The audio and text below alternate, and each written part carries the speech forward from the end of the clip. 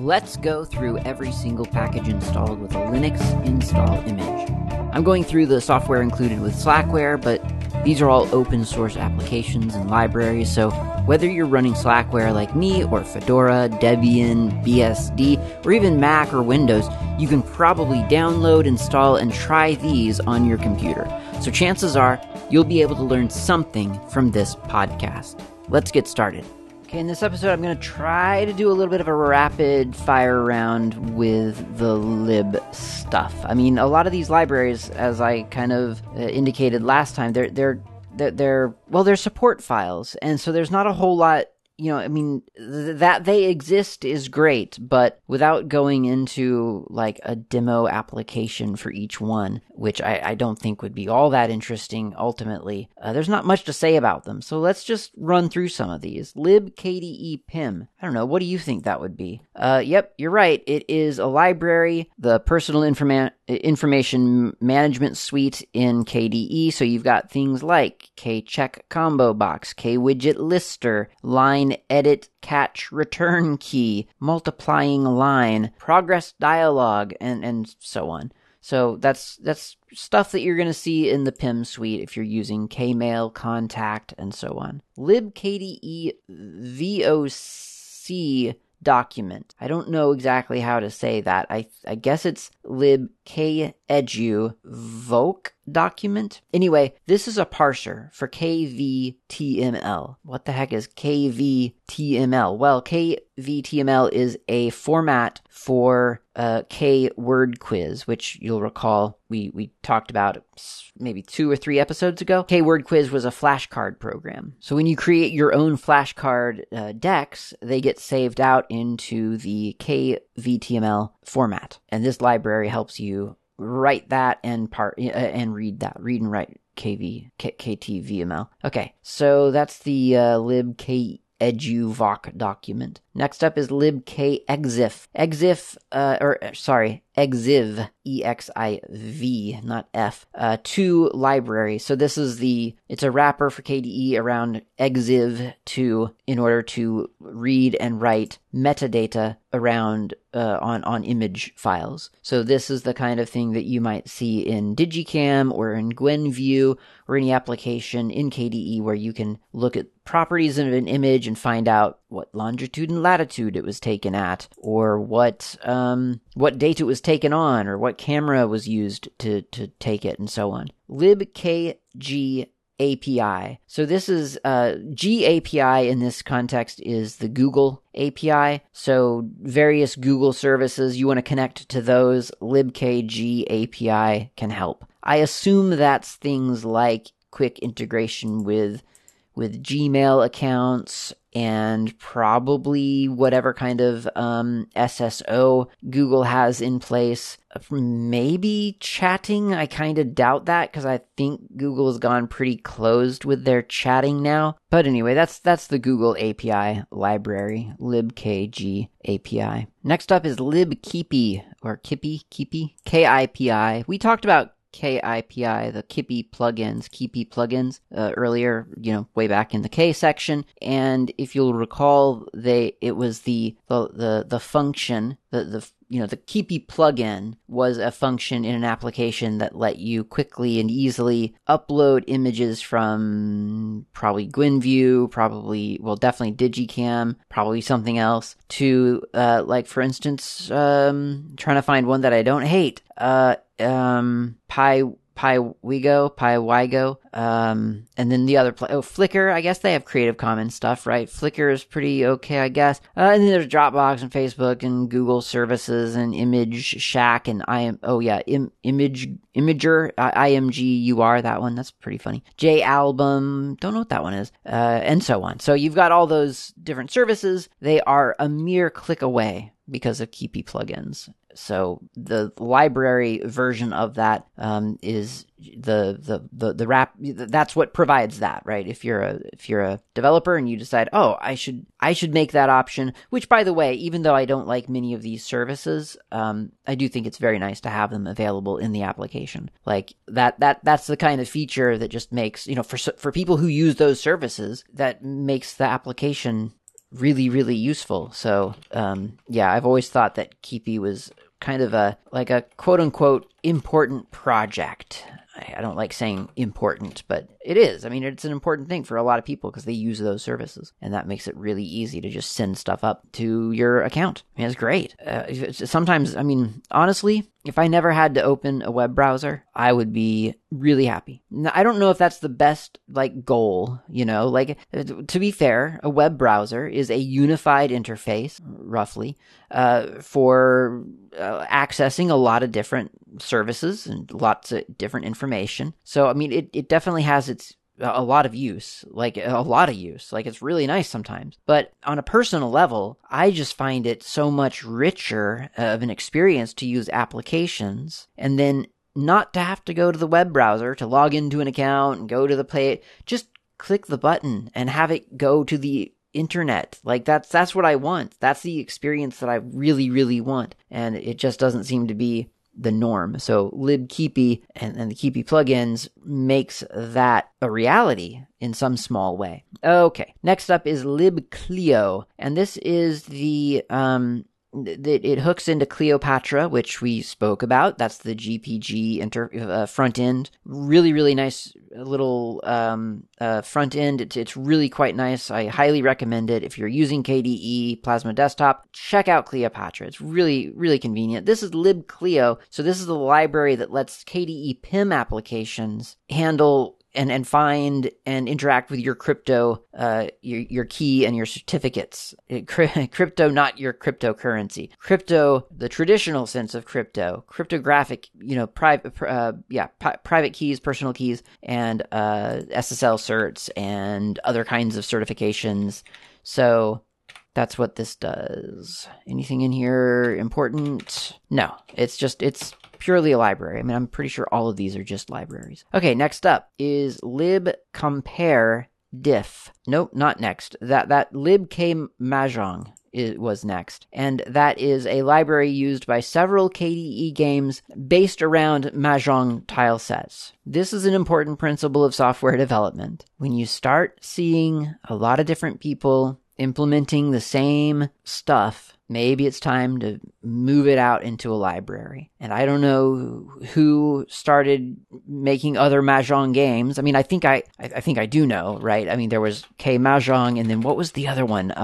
It was just very recent. There was another one that used that same tile set, and it was like a variant of Mahjong or something like that. So I would say that that's probably why this exists. It's the shared component of Mahjong tiles or functions. So this is very important, though, really, and it as so many things in software development, this applies to more than just software development. If you are working on something and you find yourself repeating the same information over and over again, or the same process over and over again, stop and think about how you can do the task once and then somehow reuse it. Whether it can be anything. I mean, it could be a hack. It could just be that in the document that you're writing, every time you think you need to quote rule number 0 of your game, then just write rule _0 paste. And then after you're done your whole document, use sed to find every instance of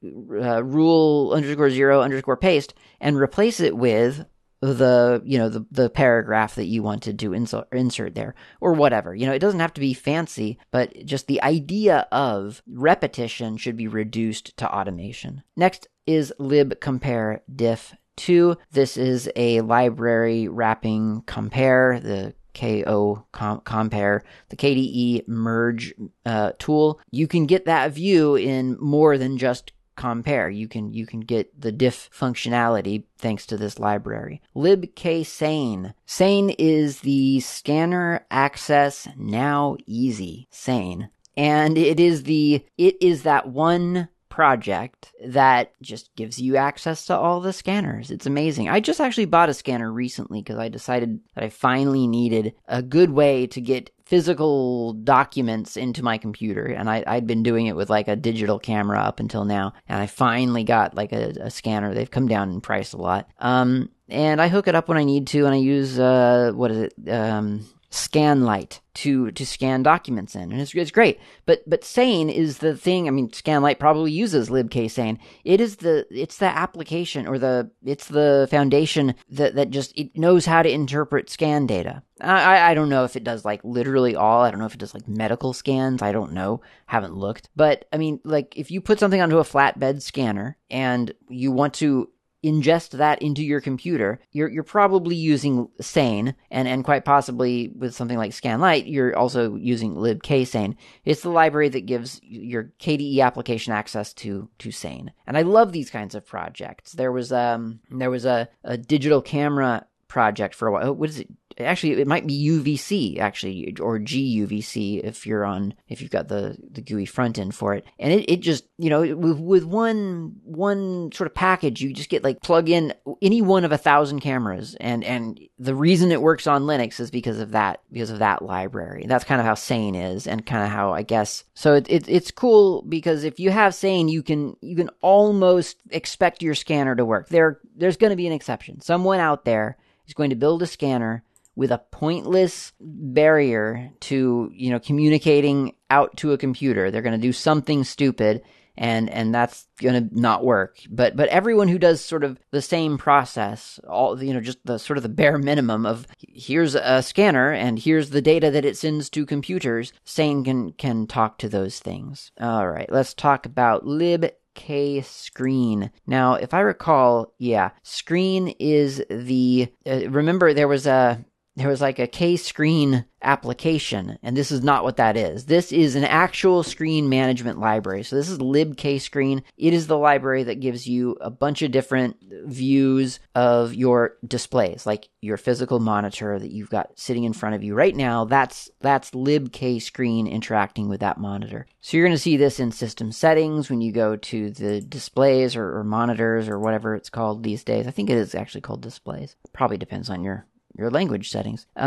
KDE screen management, my favorite screen management. I mean, I will admit, lately, I've not had trouble with any screen management on Linux. Like, it's just, it just works all the time. It just kind of works as it's expected to work. But I don't know, the KDE one for me is very familiar. It feels good. It feels like it has a lot of options. I'm not saying GNOME, like my GNOME laptop, that works fine too. Like, no problem there. I plug my laptop into a projector for a conference or something. It just comes right up, not a problem. I'm just saying that, I don't know, the KDE Plasma Desktop Display Manager, very nice. You go there, it shows you the displays, it shows you the orientation, it shows you the positioning, lots of different options, and I love it. It seems to work really well. Okay, libksieve. Sieve, I guess. So libksieve is it's just that IE, so I think it's sieve, but it's sieve. I mean, it's a sieve, like a flour sieve. But anyway, libksieve is, it does mail filtering. That's what its job is. So when you're filtering things through Kmail, you're using libksieve. libksysguard is a system information library, so it gives information about like the different hardware sensors to applications like probably KInfoCenter. That would be my expectation. libktorrent kind of says it all, doesn't it? All right, we're out of the libs. We're out of libs now. No more libk anything. We're just into localize. Localize with a K. Localize, K and a Z. Localize is a computer-aided translation system that focuses on productivity and quality assurance. Has components usual for the CAT tools, so translation memory, glossary, and a unique translation merging or synchronization capability. It's primarily targeted for software translation and also integrates external conversion tools for freelance Office document translation. I don't really 100% know what they mean, freelance Office doc translation. As far as I know, Klocalize uses gettext files with the .pot extension. I think we've talked about this before previously. Like, I probably win the gettext in the gettext section of this sort of journey. But yeah, you kind of need, as far as I know, let's go to open really quick. All supported files, gettext, klif, and linguist are the supported file types. So if you don't have those file types you're not going to be really translating a whole lot. But if you do have something like that, so if I went to open and then went to user, user share. Actually, I have to look up where I have some PO files now. It should be, practically everywhere. I feel like I've seen so many PO files, but I could just be thinking of MO files, which, I think I am. Okay, so I'm going to do a grep of, .po, I guess.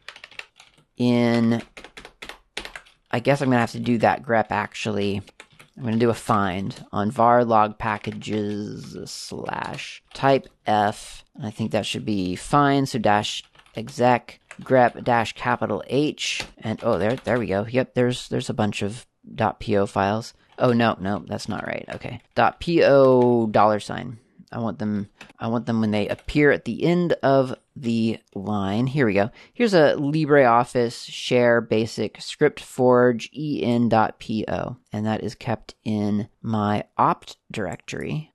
That's fine with me. So I'm going to go back over here to this thing and go to /opt /LibreOffice 7.4 share basic scriptforge PO does not like that. Let's go there. Okay, there we go. Now we can open up, I think, the scriptforge.pot file. There we go. Yep, that's what I needed, was a .pot file. So, over on the, this is so cool. Over on the left, translation units, you've got all of the different things that it needs translated. And it's things like, do you want to receive more information about the %1 method? So in other words, that's a variable. It's talking about something that's going to be dynamically completed by the application, but obviously the translator would want to translate that phrase into their target language. And you do that by typing your translation of that into the bottom panel there in localize. And then when you're done, you do that for all the things listed over on the left. And when you're done, you can save it back out as a .po file. That gets added to the project. It gets submitted. You would push it back for a merge request, and they would merge it into the repository. And then the next time they build the project, there's your translation files. And so when someone says, "Oh, I need this in whatever language you translated it into," that's available now because you translated it. And it really is that easy. Now, I think in a way, the hardest part is knowing, first of all, what file type to look for, and then certainly knowing where to find, sort of the development process. That said, I think translation is a relatively easy way to get started because, you have to get through all the Git stuff. You have to figure out how to do the Git clone and maybe make your own branch. Although, these days with all the Git stuff online, you don't even have to do that. You can have your own main branch. And then when you push it back up to your repository, and you're just doing a merge request between repositories these days. So you don't even have to do a branch if you didn't want to, as far as I know. Unless the project says, oh, you have to have everything in a separate branch. But ultimately, does that matter? Because they're gonna merge it. I guess it just depends on the project process. But anyway, localize makes it really pretty simple. And I've not used it, so I can't sort of claim that it makes things easy and better and all that other stuff because I just don't have experience doing this. But it is quite a nice application. I have worked with translators. I just not so closely that I know what software they use, how they're using it, what's good and what's bad and that sort of thing. I don't have that level of granularity, but it does seem quite nice. Okay, so next up is L-Scat card game. So this is Lieutenant Scat from German Offizierskat. And it is a fun and engaging card game for 2 players where the second player is either a real person or not a real person. So this is one of those games that uses the KDE library that we were talking about in the previous episode. And you can tell, it looks like a KDE game application. It's got all the different widgets that you'd expect, and it's a fun game. I'd never played it before. It doesn't take long to sort of get the rough hang of it. Each player gets, there are 2 players, each gets 16 cards, and they're stacked on top of each other in pairs. So there's a card. There are four, you see 8 cards in front of you, 8 cards in front of your opponent, and under each of those 8 cards is another card that you cannot see yet. You cannot expose the one underneath until you play the one on top. You don't know what those ones underneath are. So everyone knows everyone else's hand, except nobody knows the second hand. It's basically a challenge game. You throw down a card at your opponent, and they have to meet or beat that card. Or actually, they have to beat that card, really.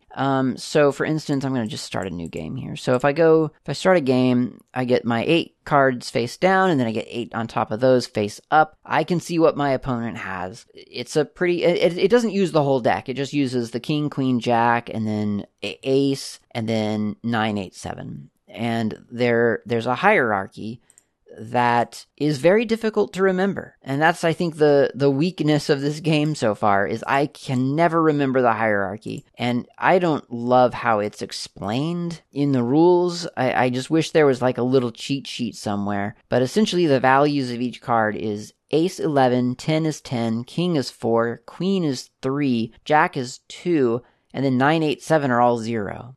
But then there's also an order of hierarchy for the suits as well. So you got cup, spade, heart, diamond. That's from greatest to least. I don't know why is diamond less than a cup? I don't know. So if I throw down like a 9, for instance, then my opponent matches that with a 10 and got 10 points. Okay, so they've thrown down a 10. I'm gonna try to match that with I wish at least maybe a rollover. That would help. Like if when you rolled over a card, if it told you the value, that would be nice. 10, no. Okay, a 10 is a 10, so an ace. I could really only beat this 10 with an ace. I do not have an ace, and my opponent likely knew that I didn't have an ace, so I'm just gonna throw a 7, because I wasn't going to beat that one anyway. All right, now my opponent has played a king, and kings are worth 4.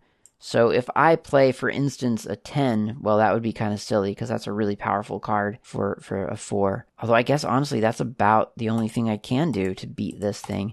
Oh, it doesn't let me. Oh, did it? It didn't throw down a 10, apparently. It threw down a king. Did I say that? Okay. Threw down a king. Oh, yeah, and I'm saying I need to throw down a 10, but it won't let me. For some reason. Maybe because it's a heart of kings, so a 10 of clovers or whatever doesn't work? I don't know. I just put down a 7. Yeah, I don't know. The hierarchy of this game is very, very confusing to me. That I am not getting. But it's a well done game, and I think that if with a little practice and repetition, I would probably internalize the hierarchy of the cards and then be able to play. And I think it's actually a pretty fun game. I probably won't be playing it on the computer so much as I will actually probably play it in real life with someone, because that just seems... I have a really beautiful deck of cards that I've been meaning to enlist for something. I mean, I use it for some games as it is, but I mean, it's a really unique, like it's a, like a designer deck of cards. Someone gave it to me as a Christmas gift a couple of years ago, and it's really nice. They're really black, and they have silver and gold looking sort of iconography of various mythological creatures. So it's a really cool looking deck, and it feels like it's more, it's a deck you don't want to just play, I don't know, poker with or canastas or whatever. You want to use it for something good.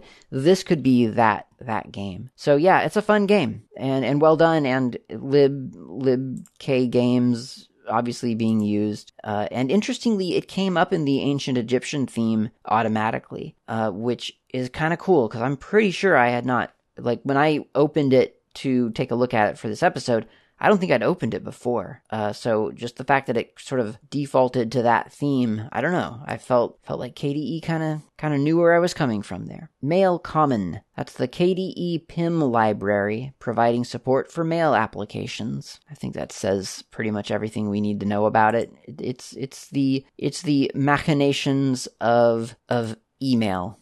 Possibly more interesting is Mail Importer. I mean, not that Mail Common isn't interesting. I'm sure it's very interesting, but I don't know. Mail Importer is kind of cool because it's a collection of filters for different different structures of email. So you got filter clause mail, filter evolution version 2, version 3, filter ice dove, filter importer base, filter info, filter Kmail Archive, Kmail Maildir, Inbox, Mail App, Mailman gzip. That's interesting. Filter Opera, Filter Pmail, Filter Plain, Filter SeaMonkey, Sylpheed, The Bat. Don't know what that one is.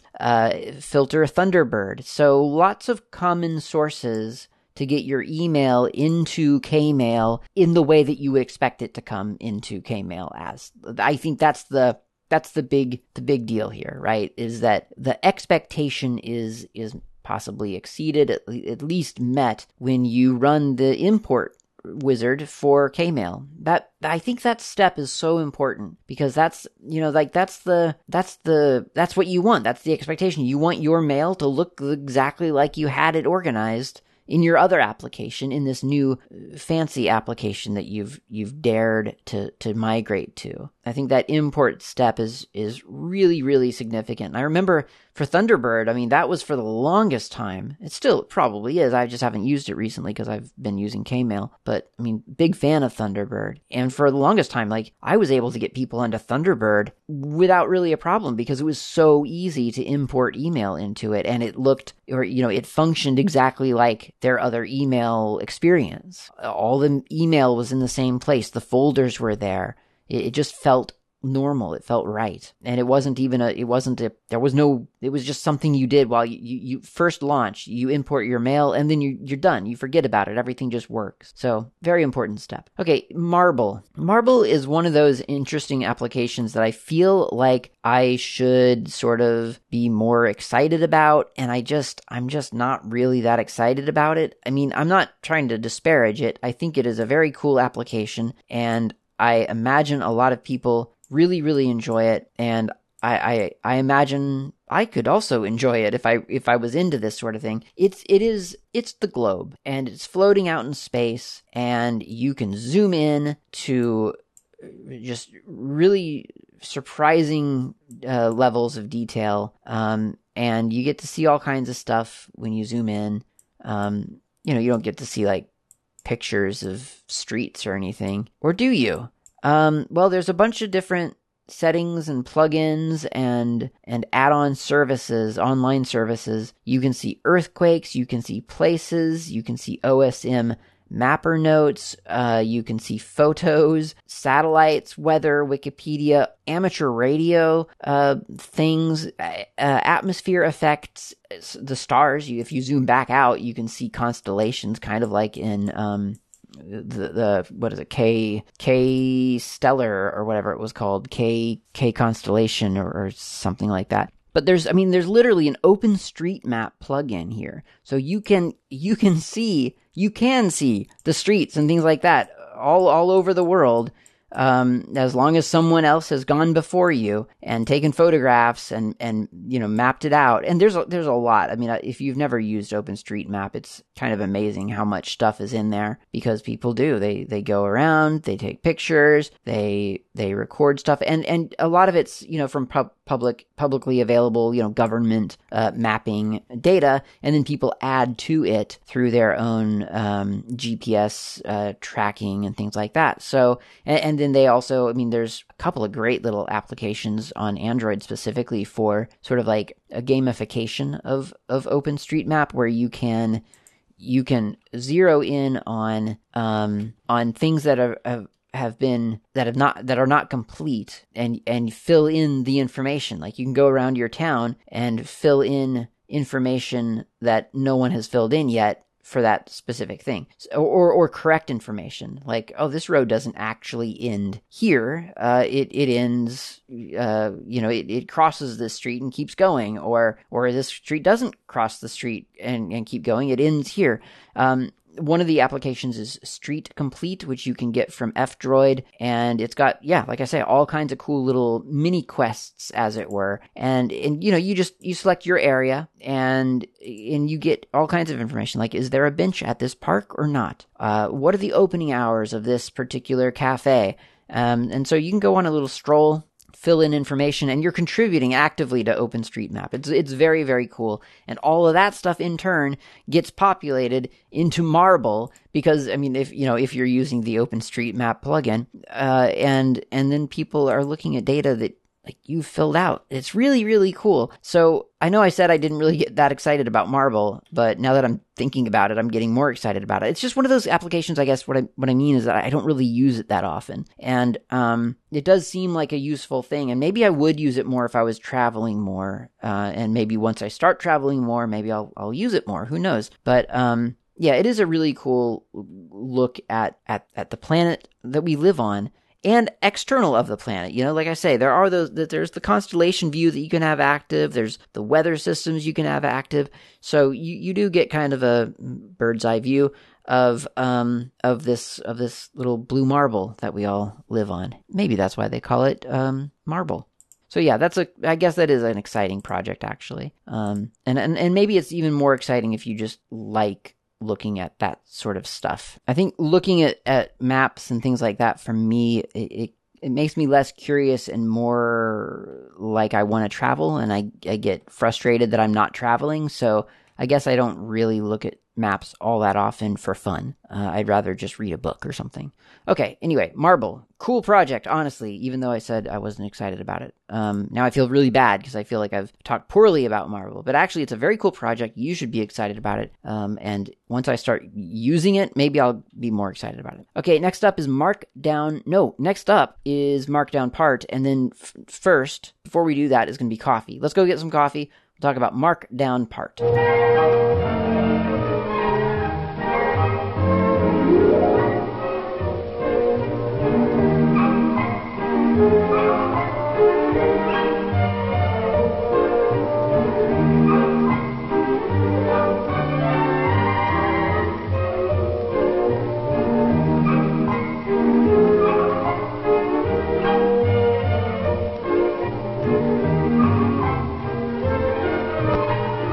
All right, I got my coffee and I'm ready to talk about Markdown Part. This is a Markdown Viewer K-part. So this is essentially a Markdown Viewer plugin that you can put into your KDE application as a developer. This is, I think, beautiful and important, and I really think that it's just one of those things that everyone should have in anything doing text. Should have Markdown options that make it easy to work with Markdown.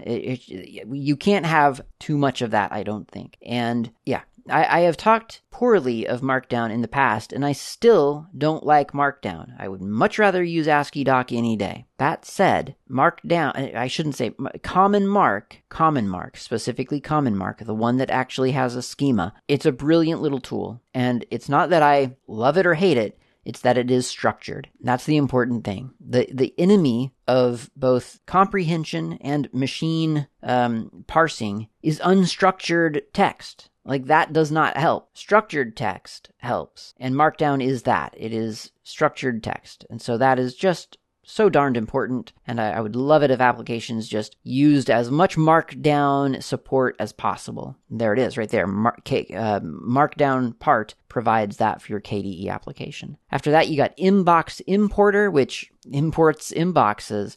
There are lots of different ways to store emails. Some systems do it as separate text files. Some just put it into one big monolithic file and just uses delimiters to split them up into messages.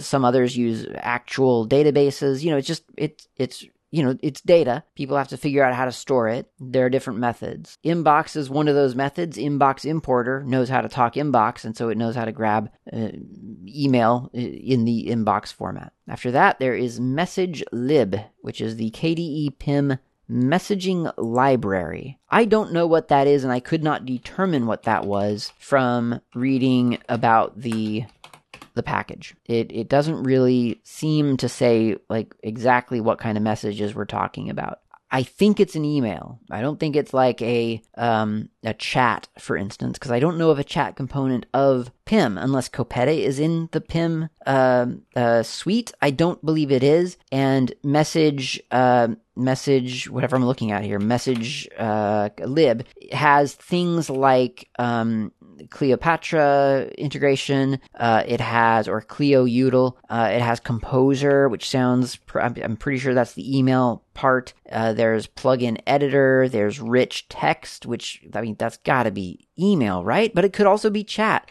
because some chat applications have the option for rich text versus just plain text. Send later, that's got to be email. So I'm pretty sure this is just the handler for email messages. The weird thing is I don't think of email as messages. I think of them, I guess, as emails or something. But I can see how they're also, that they are literally a message. So that kind of makes sense. All right. After that is Milu or Milo or Milu. Yeah, I guess so. It's either Milu or Milo, and that is a Plasma applet that can search files, emails, contacts, events, and data indexed by KDE Desktop Search. I don't exactly know what this is. It sounds to me like it is the component of KRunner that gives you the ability of what has just been said, the ability to search through anything indexed by the KDE Desktop Search. Whether that is correct or not, I don't know. And I didn't download all of KDE source code to look at KRunner just to find out. The list of the components is quite difficult to determine. I mean, there's because it's all QML, or maybe not all QML. It looks like QML to me. It's got the structure of the org.kde.milieu contents, UI, and then search field.qml. That's why I thought it was QML, because it says it's QML. Globals.js, main.qml, and so on. There is a desktop file, but if you search for Milo, M-I-L-O-U, it doesn't really come up with any. Well, it doesn't come up with anything. So it could be the component in the K menu, because you got a search thing there. So that could also be that could be Milo. Or it could be something else entirely that maybe it's literally a plasmoid that I've never added to my desktop. It could be any of those things, and I don't know which. Or it could be all of those things. This could be something, used by all of those three things. But that's what it is. It's a search field, and certainly I don't tend to use the search all that much. But when it comes up anyway, it tends to seem like it's doing its job. Like, I see things that when I search for something, even though it's not what I'm looking for, I think, yeah, I can see why you would have shown me that. I mean, the only thing I use my search field for on KDE currently is to find an application. So if I want to launch something like Localize, there's Localize right there. But admittedly, like, let's say I was looking for one, then I could see that at the very bottom of the list here, a bunch of stuff with one, I guess, in the description, but here's a folder called one. Here's a folder called one page. So there are things here that make sense for it to have found. And I have that turned on because I keep thinking, well, someday I might actually use that find function. And I just don't. I like to go to the file and click on the file. I don't know why. It's just I'm not saying that's a good idea. I'm just saying that's how it is. Okay, next up is Minuet. Minuet is another little GUI application here, and it is specifically designed for music education. So if you didn't know about this one and you've been meaning to, teach yourself some music stuff, well, you've got a little built-in piano in KDE, or in Minuet rather, and this is a quiz on music concept. There's a lot of different ground that it covers, and do have your sound adjusted for this, because it will play sounds for you. And if you're not used to it, if you're not ready for it, you might be in for a bit of a fright. But you can get quizzed on chords, just on normal everyday chords, on intervals, on rhythms, on scales, the bebop scale, the harmonic major scale, and its modes. It'll and then you press the start test button and it starts playing music, and you are meant to use that to train yourself to recognize specific notes or chords or whatever. And then there's little keyboard at the bottom of the screen and you mimic what you just heard. It's a little bit intense. Like it is not, I don't feel like it's even for the beginner, because it doesn't start with like, here's what a keyboard is and here are the different notes on it. Here's what a half step is versus a whole step. It doesn't go into that. It starts pretty full on. Like you need to know what a chord is. You need to know what a scale is and the different scales that exist and so on. So it is, I guess that's probably where I'd start traditionally, like with scales. I guess that's the closest thing to here's what a keyboard is. But it's not, I don't get the sense that it's sort of like for the beginner, because there's no initial thing of like, this is what minuet is, here's how you play. Like, it's just, this is minuet, what do you want to be tested on? So that's the approach, which I think is a valid approach. It's just expectations being set here. It is for someone who knows the general principles of music and is seeking to get trained on them. Frankly, it's something I should definitely start messing around with, because I certainly have no training for music, and that is evident in most of what I do, but or most of the music that I do. So getting better at sort of the technical aspects probably would not be a bad idea. That's Minuet. Next up is Modem Manager Qt. It's a Tier 1 KDE framework module wrapping the Modem Manager dbus API. Well, I don't know what modem managers do. I don't have a modem. It's not something that, I have a modem, but I don't interface with it directly. It's an embedded thing over there in the fiber box. All I do is plug my computer into the router into the fiber box. I've set the router to talk to, or not the router, the fiber box. I've set that up to talk to my provider. And so it all just kind of works that way. Actually, did I set up the fiber box is just I set up the router to talk to my provider. So my computer doesn't really have a knowledge of a modem manager. It just does the networking stuff, which incidentally is the next one up, Network Manager Qt. I love Network Manager. I really do. It is one of my favorite applications at all. Like, it's just, Network Manager makes it so easy. Really, truly easy. I don't know what we all did before Network Manager. And I do know what we all did before Network Manager. We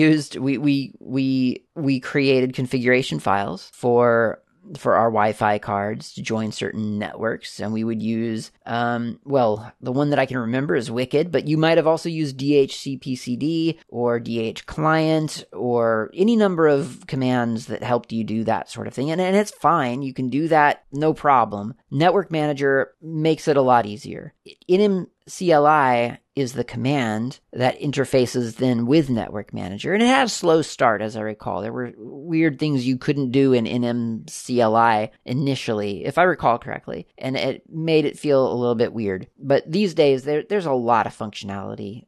And you can use either the Network Manager, GUI, or you can use NMCLI. And it all feels basically the same. You get to Network Manager from your system tray up or lower right-hand corner, I guess, right? Because most people have their panel on the bottom in KDE. Mine, it's the upper right corner. It looks like a little computer screen with a cable sticking out of it and a little lock because I'm on a VPN. So that's the Network Manager. You can click on that and you get your quick view of all the networks that you have available. On this desktop, I have one connection available. Well, I have one connection physical connection available. That's the wired connection 1. That's available, good to go. I've got a couple of VPN selections to choose from, and then if I had a Wi-Fi card that I was using, I would see that as well, and so on. I can click the settings button to bring up system settings under the network or the connections category, and that's where you can add new networks. So right now I've just got my wired connection, but if I happened to know that there was, I don't know, a new VPN that I wanted to set up, or a second wired Ethernet connection that I needed to set up, I don't know why I would do that. Well, Wi-Fi, who knows? Like, there's different connections that you might want to set up. You just click the add button, little plus button at the bottom, and you configure it. Over on the right is a little configuration panel for that specific, whatever network you have selected. And that's important because certain connections might require, like a lot of them, it's all handled by the router. You connect to the thing, you're handed a DHCP address or an IP address by the DHCP server, and you're done. That's it. But I mean, maybe you're managing your own DHCP. Well, go to IPv4 or IPv6, whichever you're lucky enough to have access to, and instead of method automatic, put it to method manual or whatever's appropriate for you, and you can enter all of the information that you need. Certainly that's important for a VPN connection because there's almost certainly a collection of credentials that you would need to have available in order to get to that VPN or to authorize, authenticate onto that VPN. And all of that's just a GUI thing, which, I mean, that's nice. That's fine. I don't care. I'm as happy to do that in NMCLI as I am with Network Manager. But for supporting others, that GUI is just priceless. I mean, it's not priceless, right? Because we all know that it's easier to tell someone a terminal command that it's like 15 words at the most. For NMCLI tends to be a little bit verbose, I think. But, 15 words, right? Easy. You can type it into an email and send it. All they have to do in theory is copy and paste it into their terminal. It would be so easy if that would work. It never works that way. And in the end, you're sitting there doing screenshots, sending them pictures of what they need to go to, which button. You have a big red arrow pointing at the exact button they need to press because when you told them to press OK, they somehow found the plus button.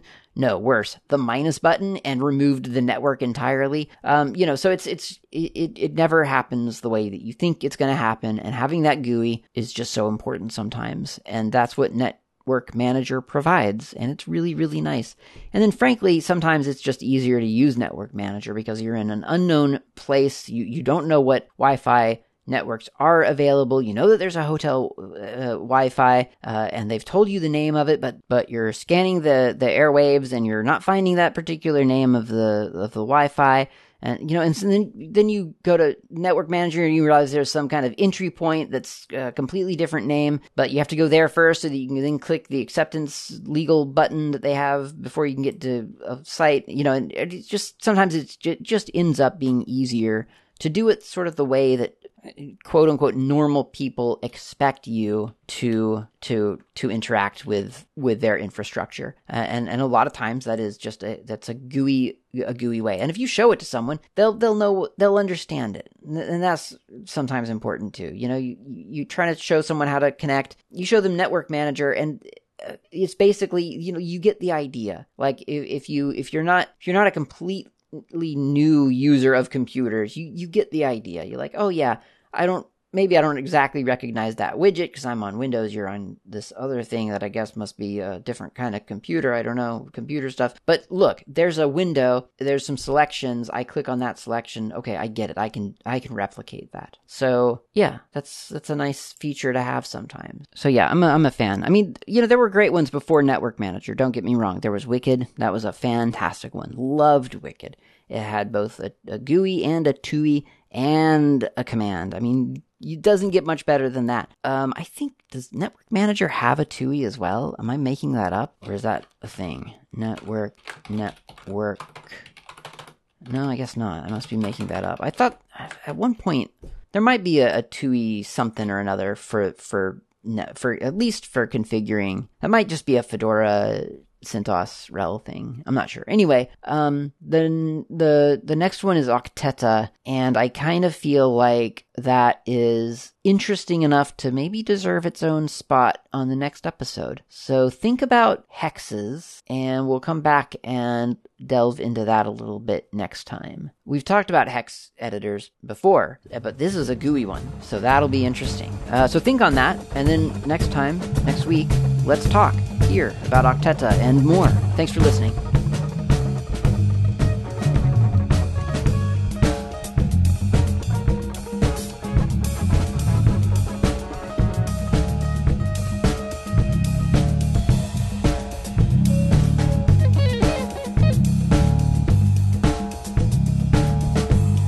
Thanks for listening. My name's Klaatu. You can reach me anytime over email with feedback or comments, tips, or just to say hi. My email address is klaatu@slackermedia.info. You can also reach me on the Mastodon network, not Klaatu, at mastodon.info. XYZ. The show's intro and outro music is by Fat Chance Lester. You can find their music on bandcamp.com or on GNUWorldOrder.info. In the archive, you'll find a music directory containing the album from which this music has been extracted.